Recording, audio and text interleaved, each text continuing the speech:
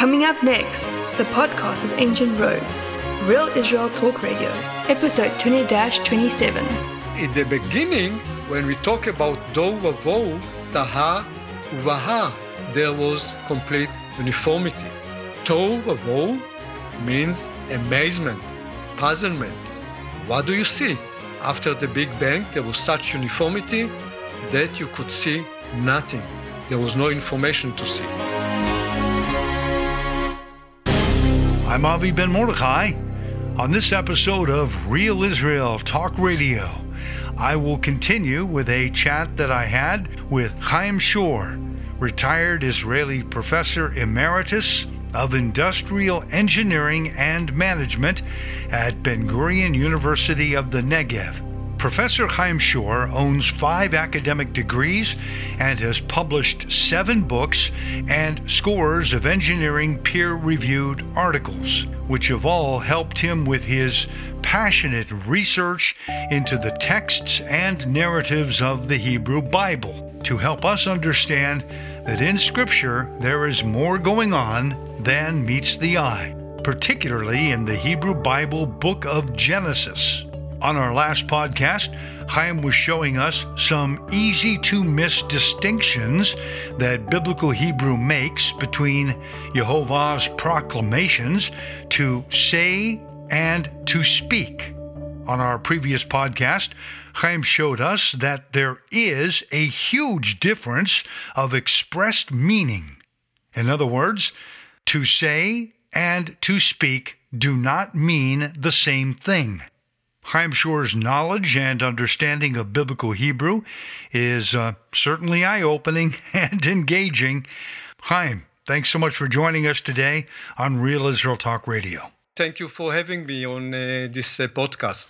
Can you just give us, as a listening audience, some additional background of your academic life, which will then help us to understand what you're going to present to us here on the program? I was a professor for the Department of Industrial Engineering at Ben-Gurion University. I retired in 2015 after 37 years in academia, training engineers. And as you mentioned, my area of expertise is quality and reliability engineering and also statistical modeling.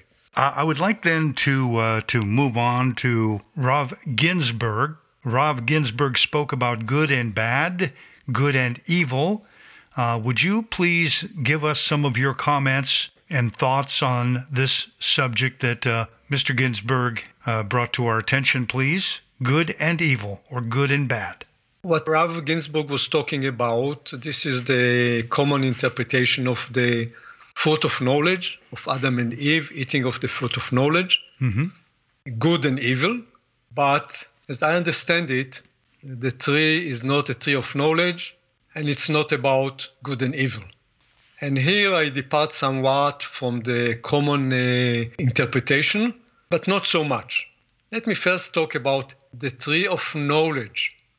Is there a tree of knowledge in the Bible? Not at all. In the Bible, they are talking about Etz Hadat. What is dat in Hebrew?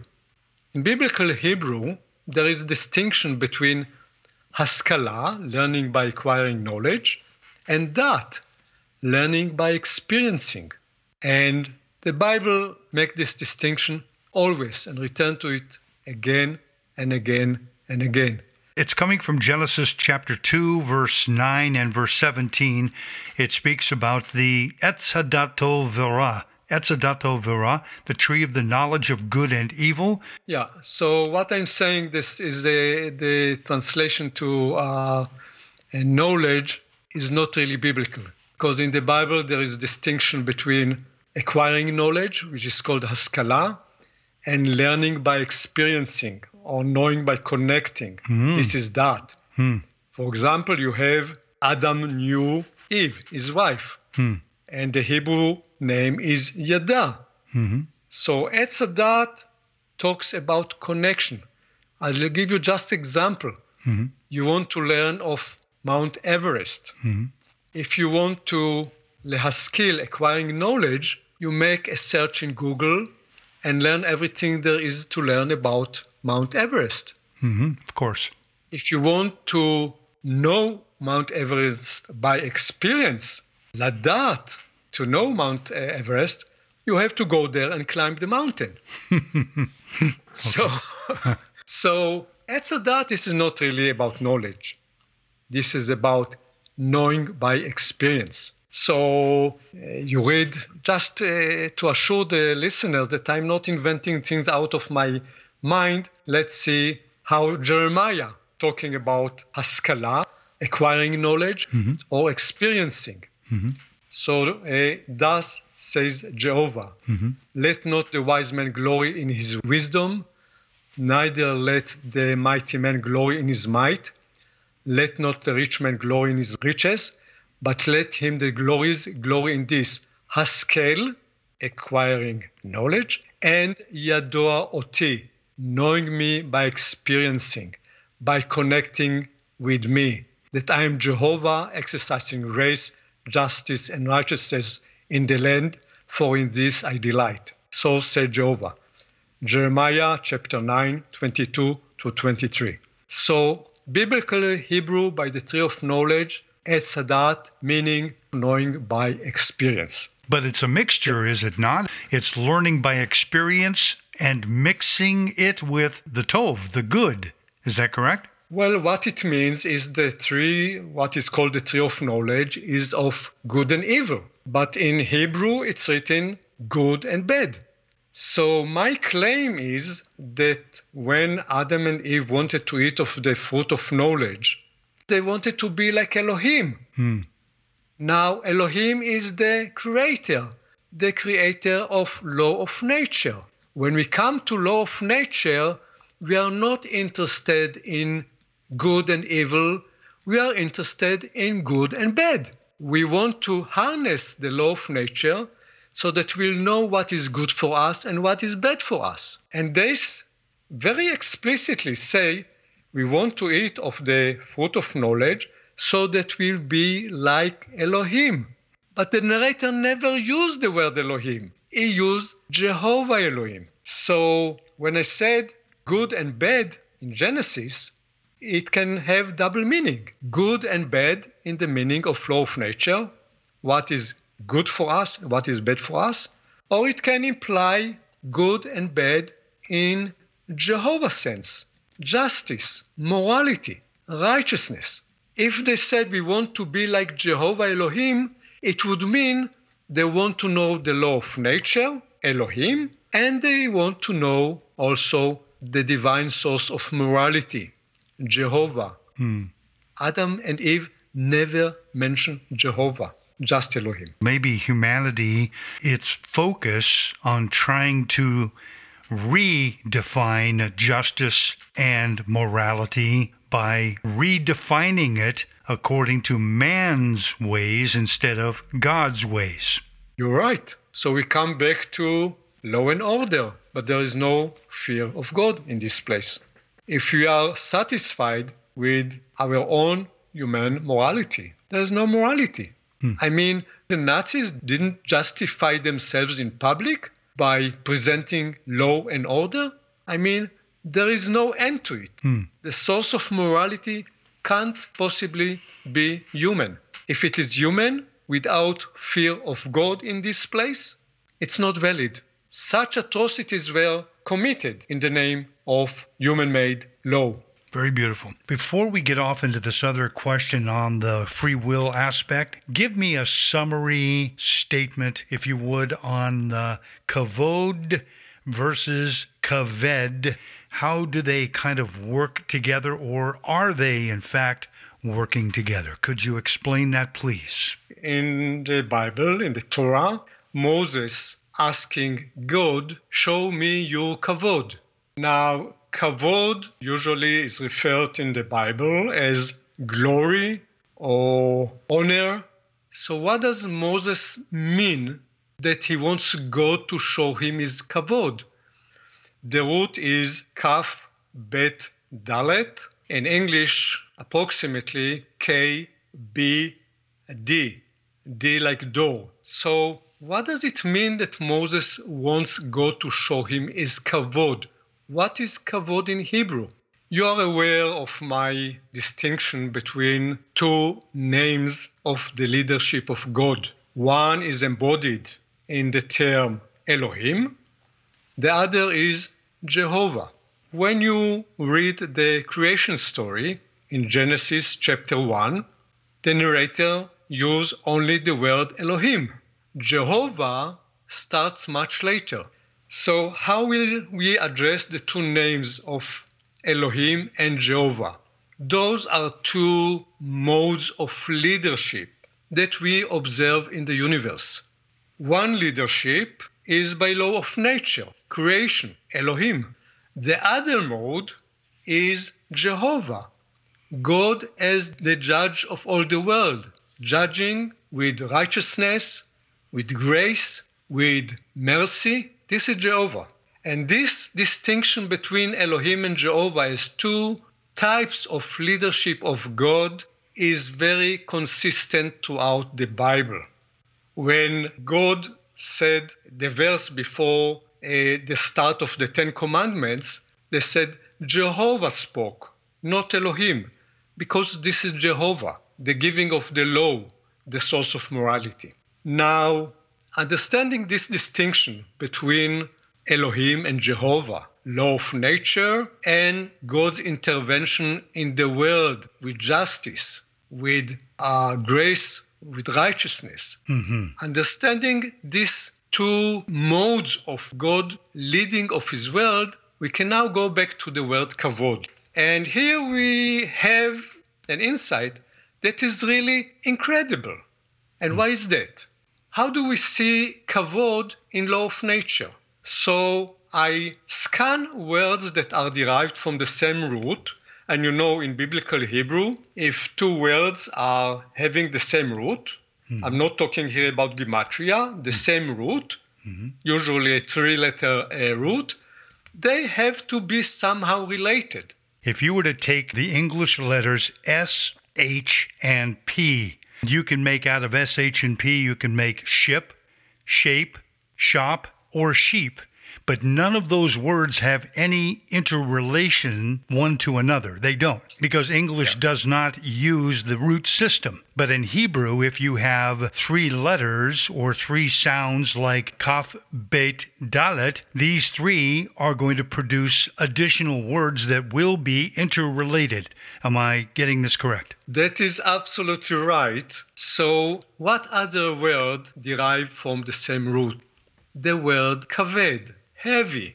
What is heavy? 2,000 years ago, or earlier, when the Bible was assumed to be assembled, we knew the sensation of kaved. But today we know that kaved, heavy, reflects gravitation law. And this is something that pervades the whole world, the whole universe. The most basic force that shapes up our world, how the world is structured, is gravitation. A kaved is the weight, what we feel when we weigh an object. But only in the 20th century we realized that koved in Hebrew, it is related to the same root. So I take the word kaved as symbolizing law of nature. And it symbolizes law of nature in the most fundamental way. If you ask me, what will I consider a representative of law of nature in the universe? The only thing I can think about is gravitation force. You know, when you're saying kaved, okay, in Hebrew, you know, that has a very strange connection with the word COVID-19. COVID. Is there any relationship to that? Maybe I'm hearing things. I don't know. Avi, you are a genius. I didn't think about it. I'm asking you, what do you think? It's just real strange, isn't it? COVID? Yeah. It is really weird. Yeah. Because this pandemic virus that's coming off of the concept of nature. It's an excellent insight. And indeed, I wrote a whole post about the corona pandemic, and I analyzed the word corona when it is read as though it is a biblical Hebrew word. It is not, but I refer to possible root of corona, and it has to do with the occurrence. It's like everything is random, but of course it's not random because you derive from crown, and crown is king. So I refer to the word king and crown in Hebrew.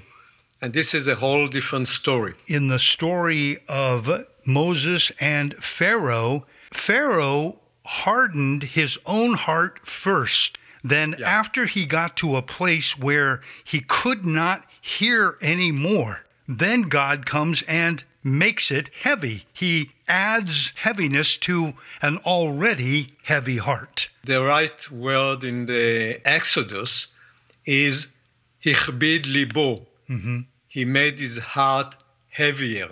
Mm-hmm. So what is used there is the verb to make it heavier. Mm-hmm.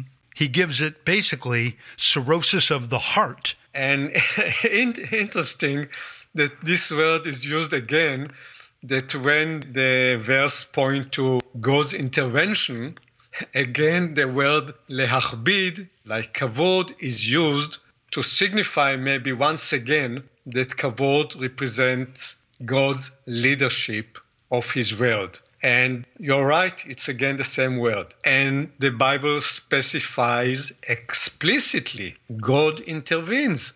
And God intervenes with the word which symbolizes kavod. Kavod is tightly linked to kaved, which represents gravitation force, which represents law of nature.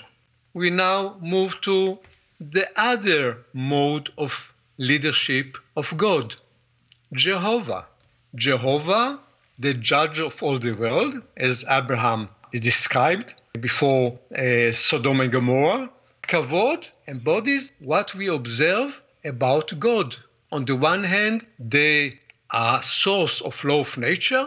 On the other hand, source of morality, the judge of all the world, quoting Abraham, and the same root appears as the first word in one of the Ten Commandments. So this together really replicate the two words, Elohim and Jehovah, two types of leadership of God that we can observe in the universe. Kavod, the essence of this word is really not glory, but a general term to denote modes of leadership by which God conducts his world. Years ago, you spoke about Genesis chapter 1, where it uses the term tohu vevohu. You gave a beautiful answer to me many years ago, and I have since loved that answer. I've loved it. Just give us a little understanding of what that means, and we'll close here. Fine. I take these words, tohu vevohu, describe the Big Bang, the beginning of the universe. והארץ הייתה תוהו ובוהו. I have to make a certain distinction here. In Genesis 1, there is haaretz and hashamayim, the heaven and the earth, and there is earth and heaven. Now, all agree that the heaven and the earth in the first verse of Genesis relate to the universe. Haaretz in the first verse doesn't mean planet Earth. Planet Earth is referred to later, the same chapter, by talking about Aretz, but not Haaretz.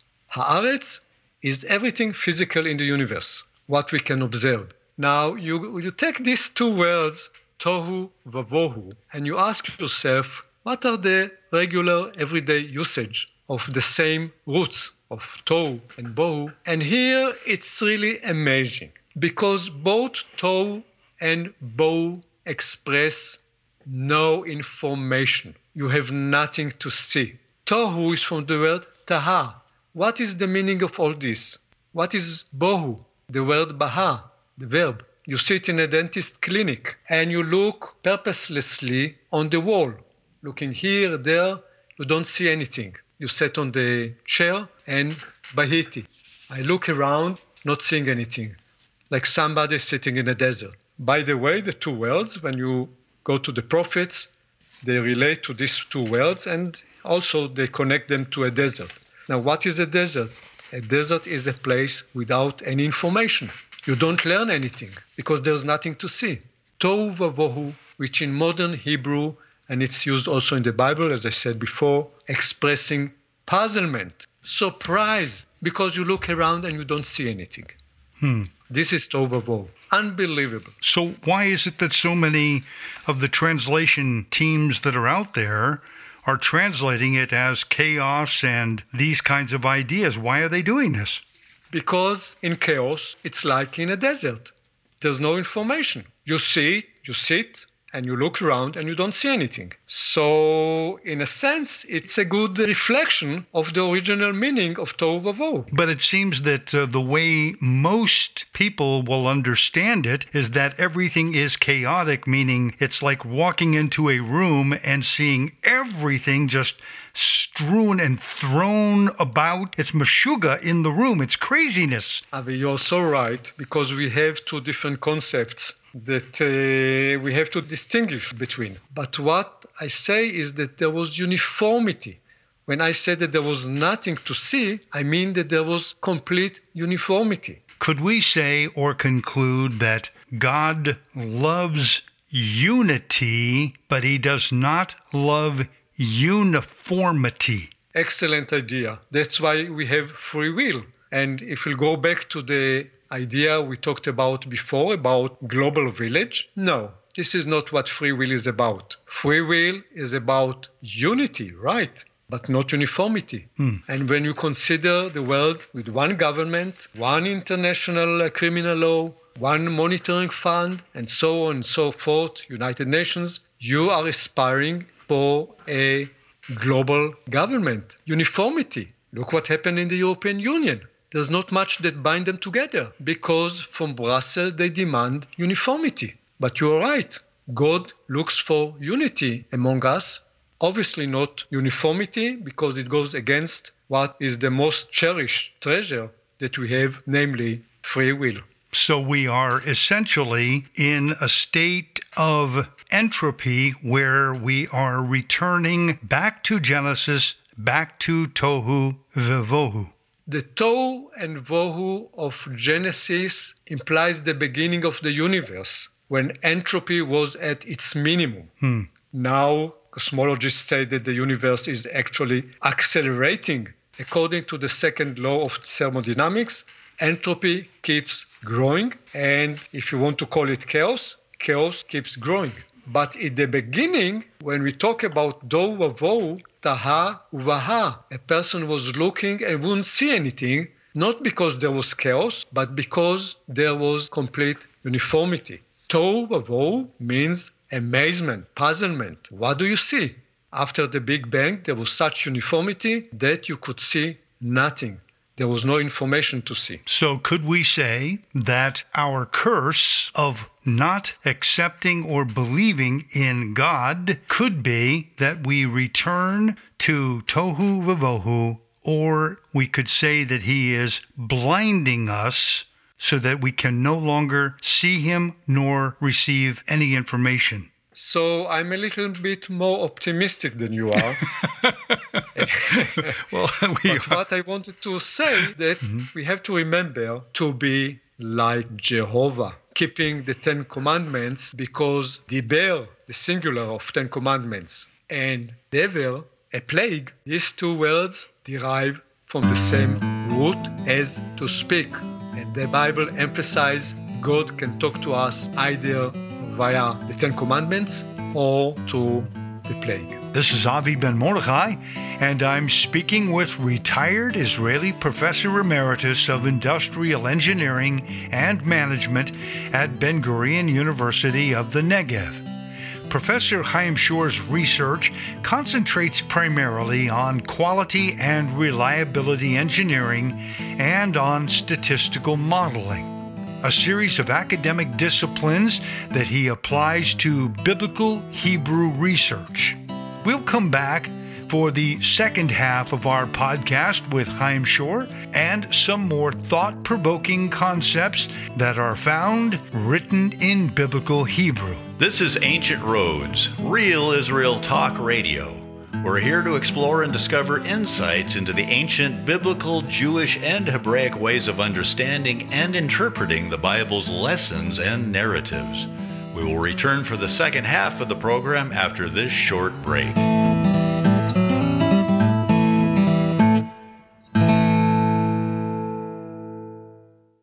You are listening to Avi Ben Mordechai and the podcast of Ancient Roads, Real Israel Talk Radio, episode 20-27. Welcome back to the podcast of Ancient Roads, Real Israel Talk Radio.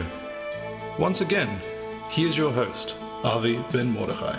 Thanks so much for joining me here on Real Israel Talk Radio. Our episode today continues with our focused look into biblical Hebrew and some of the many distinctions and divine aspects of what the Hebrew Bible can show us about the God of Abraham, Isaac, and Jacob. So let us continue our discussion with retired Israeli Professor Emeritus of Industrial Engineering and Management at Ben-Gurion University of the Negev, Professor Chaim Shore. Thank you, Avi, for having me on your podcast. You've done a fantastic job on kavod, kaved, and all of these related ideas. I would like to move on now to the subject of randomness in the Bible. For a base text, I would like to use Vayikra, Leviticus, chapter 26, verses 21 through 24. There is this use of the root kuf, resh, he, kara. Is that correct? Kara, okay. So in the text, it says, God says, if you turn a cold shoulder or a kari, because I keep thinking of the word mikarer, the refrigerator. I mean, I'm thinking about this word in modern Hebrew, and I'm thinking, wow, what if we turn a cold shoulder to Yehovah or Yahweh or however you want to put it? If we do that, does he come along and then add coldness to us in a sense? Because this is going to come down to the question, do we actually have free choice or free will in this world, or are we merely seeing an illusion to free will or free choice? That's really what I want to answer here. I'm going to give it to you to take it where you want. The root of likrot or to occur or kara is kof, resh, he. And Rashi, the famous Jewish interpreter, he gave two explanations. Kara, the meaning that you elaborated on, like coming from cold. Mm-hmm.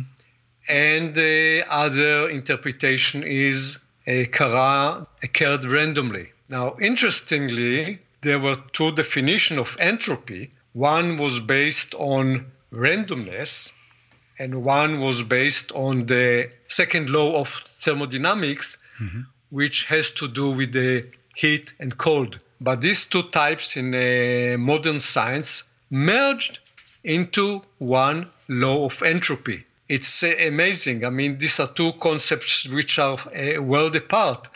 Why would cold be connected with randomness? But in modern science, this is the same unified concept of entropy, and behold, the same word in biblical Hebrew. The same word for cold as for kara, occurred by random. Mm-hmm. So I will pursue the other path, not relate to it as cold, but as occur by random. The basic idea what God warns the people of Israel on their journey from Egypt to the Promised Land, he says to them, Im telchu imi bekeri, v'alachti imachem bechamat keri.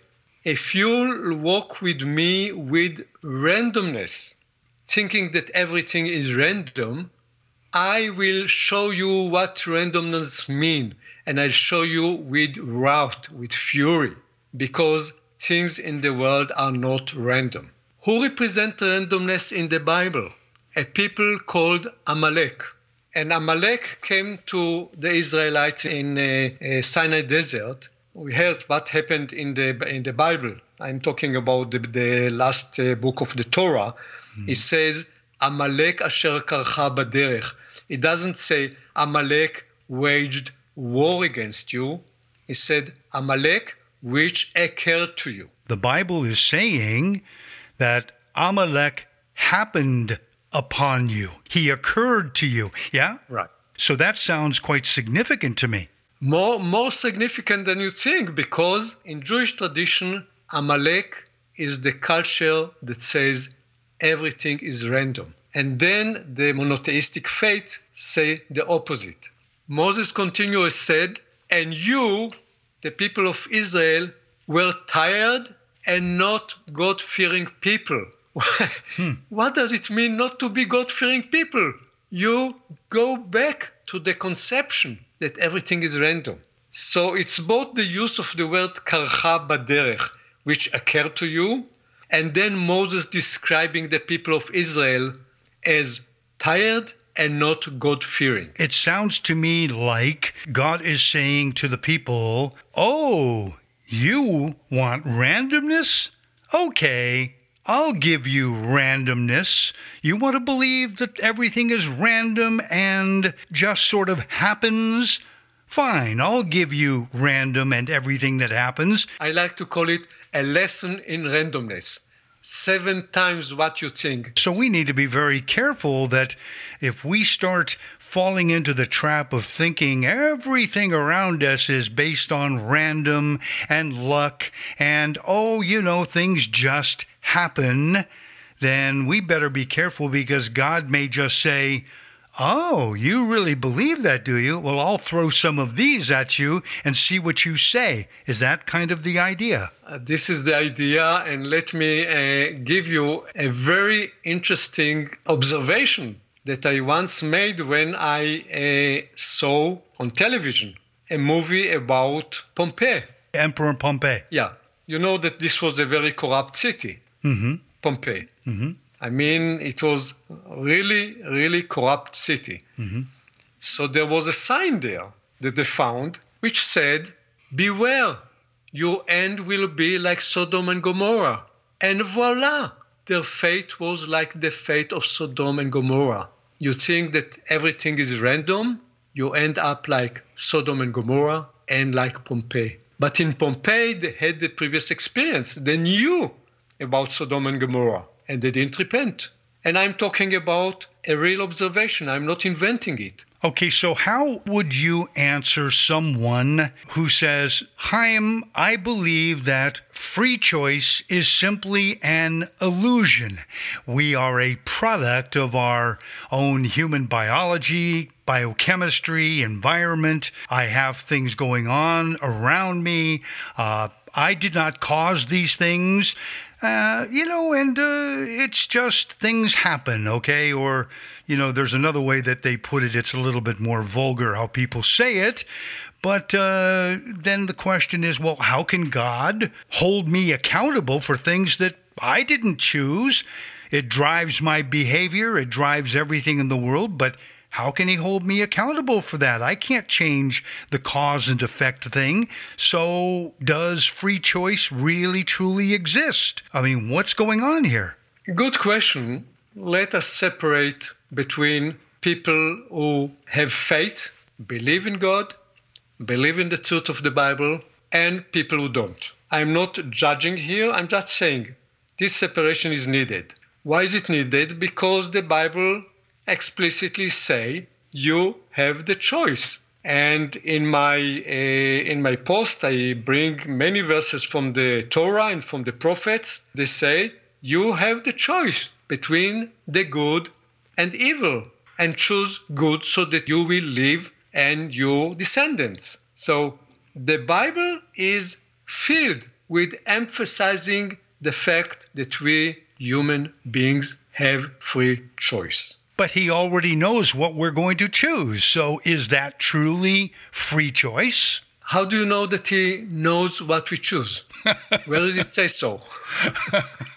Somehow, I knew you were going to ask me that question. How do I know that we have free choice? It seems to me that he knows that we're going to choose good or evil. So why does he say choose good or evil? Avi, a little story. I don't know. Tell your story and I'll answer it. Okay, a famous rabbi was once asked a question. Everybody knows this question, it's very famous. Can God create a rock that he himself can't lift? You know this question? Yes, I do. Go ahead, but please continue. Okay, so what was the reply of the rabbi? Oh, God already did it. It's called free choice. Free choice is part of creation. It's inseparable. We have a choice. So this is part of the answer that you get from the Bible. And this is the answer for people of faith. But let's talk about the other side. People who don't have faith and they really think that free choice is just an illusion. So I published just a few days ago a flow chart of free will.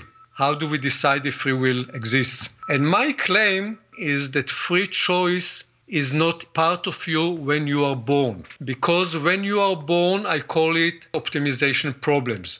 You choose so as to achieve the optimal result. Optimal for whom? For the ego. And this is like 90% of the decisions we're making in life. We decide so that we get optimal results, what is good for us, what is not good for us, and where we gain the most. This is what we usually do, solving optimization problems. I always say that some of the problems we solve in life can be given to a computer and it can solve the problem exactly like we did. So what am I talking about when I talk about exercising free will? This is a scenario or a situation which is not ego-centered. The ego doesn't have anything to do with it. You have two options and you decide according to your ethical principles. A soldier in combat, he can decide whether he risks his life and go into battle, into dangerous, risky circumstance and save a wounded fellow soldier. This is free choice. If it decides to do it and risk his life, he's acting against his self-interest, against his self-preservation. He is facing a free will choice. In the concentration camps, people said you lost all options of exercising free will. You heard of the author Frankl. Frankl said, no, there was one option that you could still stick to, and it is called free will. You could decide what you feel. Now, this sounds very strange, but if you feel angry, if you feel like you are exploding of anger, you can control it. And if you control it and make a response or reaction that does not reflect anger comes from the ego, but you decide, okay, I will not show anger, I control it, and I'll give a restrained response, this is exercising free will. So the bottom line of what I'm saying is that we are not born into free will. We grow into it. We have to train ourselves in it. And then when we encounter a scenario that is either originally free will or a scenario of optimization that you can turn into free will, if we are trained enough and we are growing into it, we can exercise free will. Let's suppose I am a fish swimming in a river and I jump up and out of the water seeking to escape the flow of the river. Now, for a moment, as a fish, out of the stream or the flow, would you say that I am exercising free will? I'm not connected to the flow of the river, therefore I have free choice, free will, because I'm not in the flow of the river. If a fish jumps out of the river, probably is solving an optimization problem. I mean, you see birds following the shortest distance when they want to move from one place to another. You see elephants in the desert. They have to get to a certain reservoir of water. They choose the shortest distance. These are all cases of solving optimization problem. This has nothing to do with free will. we're not going to solve this theological, philosophical question overnight here and even in minutes. I mean, people have been arguing about this for centuries. So it's not something I think will arrive at a definitive answer here right now. But at the end of the day, when all is said and done, something that was spoken in the book of Kohelet, Ecclesiastes, chapter 12, I believe. Here is what it says. Let us hear the conclusion of the whole matter. Fear God, keep his commandments, for this is man's all. For God will bring every work into judgment, including every secret thing, whether good or evil. That's what he writes. That's how he concludes the whole idea. When everything is said and done, whether you believe something is random, or you believe that there's fate, or there's no fate, or everything is designed, whatever you believe, what does it really matter?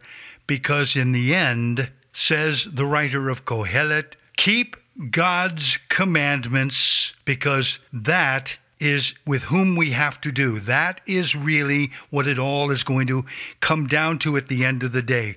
What do you think about that? This is a good question, but you said whether you have faith or not, but I think this verse obviously shows faith. There is God, and you are accountable to what you are saying. And again, I relate to one of my recent blogs, diber or dever. In Hebrew, the two words in Hebrew, they are written the same, they are nearly pronounced the same, but one is commandment, diber, one of the 10 commandments, the singular is diber, dever is pandemic. So this is really a choice. You are not living in a world when you are not accountable to what you are doing. So I think this is the final conclusion of Kohelet. Probably sooner or later, you'll have to give an account of your life. So regardless of what somebody may think or feel about randomness or things are this way or that way, at the end of the day, we have to understand that he is going to hold us accountable to decide whether we choose life or we choose death. That seems to be what I hear you saying. That's what it sounds like to me. It comes down to each of us choosing. We either choose life or we choose death. It's your choice, because their universe is filled with design everywhere. We cannot escape it. Something along these lines. This conclusion is the one that Kohelet gives. And this is an experience that people who experienced near-death experience, this is what they say and report back to us. Any number of near-death stories, they are talking about the same thing, which you summed up so beautifully. Ecclesiastes, or Kohelet in Hebrew, chapter 12, 13 and 14. Let us hear the conclusion of the whole matter. Fear God, keep his commandments, for this is man's all. For God will bring every work into judgment, including every secret thing, whether good or evil. You wouldn't hear me saying that there is no randomness in the world. There is randomness in the world, and randomness is the vacuum, the space created so that we can exercise free will. If we didn't have randomness in our life, there would be no free will. So I'm not saying that there's no randomness. I'm an engineer, but usually apply my methods in engineering applications that deals with randomness. So randomness is part of nature. We can't say that there's no randomness. And within the randomness that we experience every day, we can exercise free will. As you've made it so clear, what I understand you to be saying is that free will or free choice is baked into the creation, and it is a divine gift. So as we go through life, We can expect the events and happenings of divine design. They are not random as we might understand the idea of randomness, or as one person might say to another person, good luck. Life is not about good or bad luck. Life is comprised of a series of occurrences and happenings which are all part of a larger educational divine training program to teach us to make wise choices for good and not bad or evil. And this is precisely what Moses said in Deuteronomy 30, verse 19. I call heaven and earth as witnesses today in you that I have set before you life and death, blessing and cursing. Therefore choose life, that both you and your descendants may live.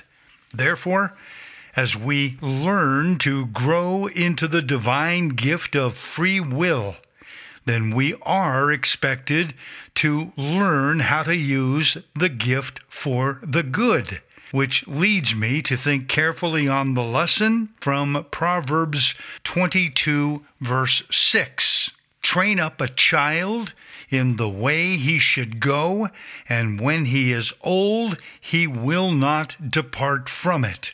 So, free will is not only a gift that has been given to each of us, but also it is a gift that has been given to all who are born into this world. That includes our sons and our daughters. The wise teaching of Proverbs 22:6 is very clear in the matter. To educate or train the younglings, that is, the young ones, in the way that they should go. And what is that? It's to learn how to wisely exercise free will or free choice according to Deuteronomy 30, verse 19. And in so doing, it will lead to them choosing life on many levels, even as it is for us also in our life.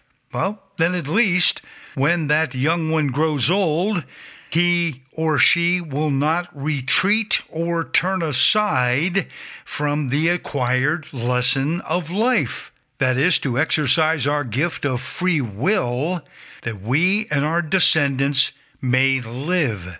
So I think this is the takeaway lesson that is speaking to me from all that you have spoken about in these past 2 podcasts. Okay. I think we've learned a lot on the subjects of what is biblical knowledge, what is biblical heaviness or kavod, what is the definition of tohu vavohu in Genesis 1:2, that it is not about chaos and disorder, but instead is about a puzzling scene that lacks information and distinction to define it. And finally, when God expresses something, it either is by saying something or speaking something, and the two do not mean the same thing.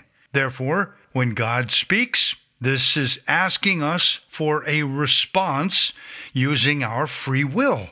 When he says something, that is a command to be fulfilled precisely as it is spoken. It doesn't allow for free will. And these are the commands spoken of the 10 sayings in Genesis chapter 1. So with all this, thank you, Chaim, for sharing your biblical Hebrew insights with us, okay? Thank you, Avi, for having me on your podcast. I appreciate the opportunity you gave me to express my ideas, to hear your ideas. Toda lecha, Avinoam. God bless you. I've been speaking with Chaim Shore, retired Israeli Professor Emeritus of Industrial Engineering and Management at Ben-Gurion University of the Negev.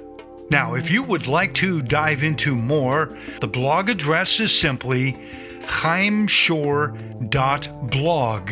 HAIMSHORE, chaimshore.blog. I'm Avi Ben Mordechai, and this is Real Israel Talk Radio. be in spiritual health, and go in shalom. You've been listening to the podcast of Ancient Roads, Real Israel Talk Radio, with your host, Avi Ben Mordechai. Visit our website at www.cominghome.co.il.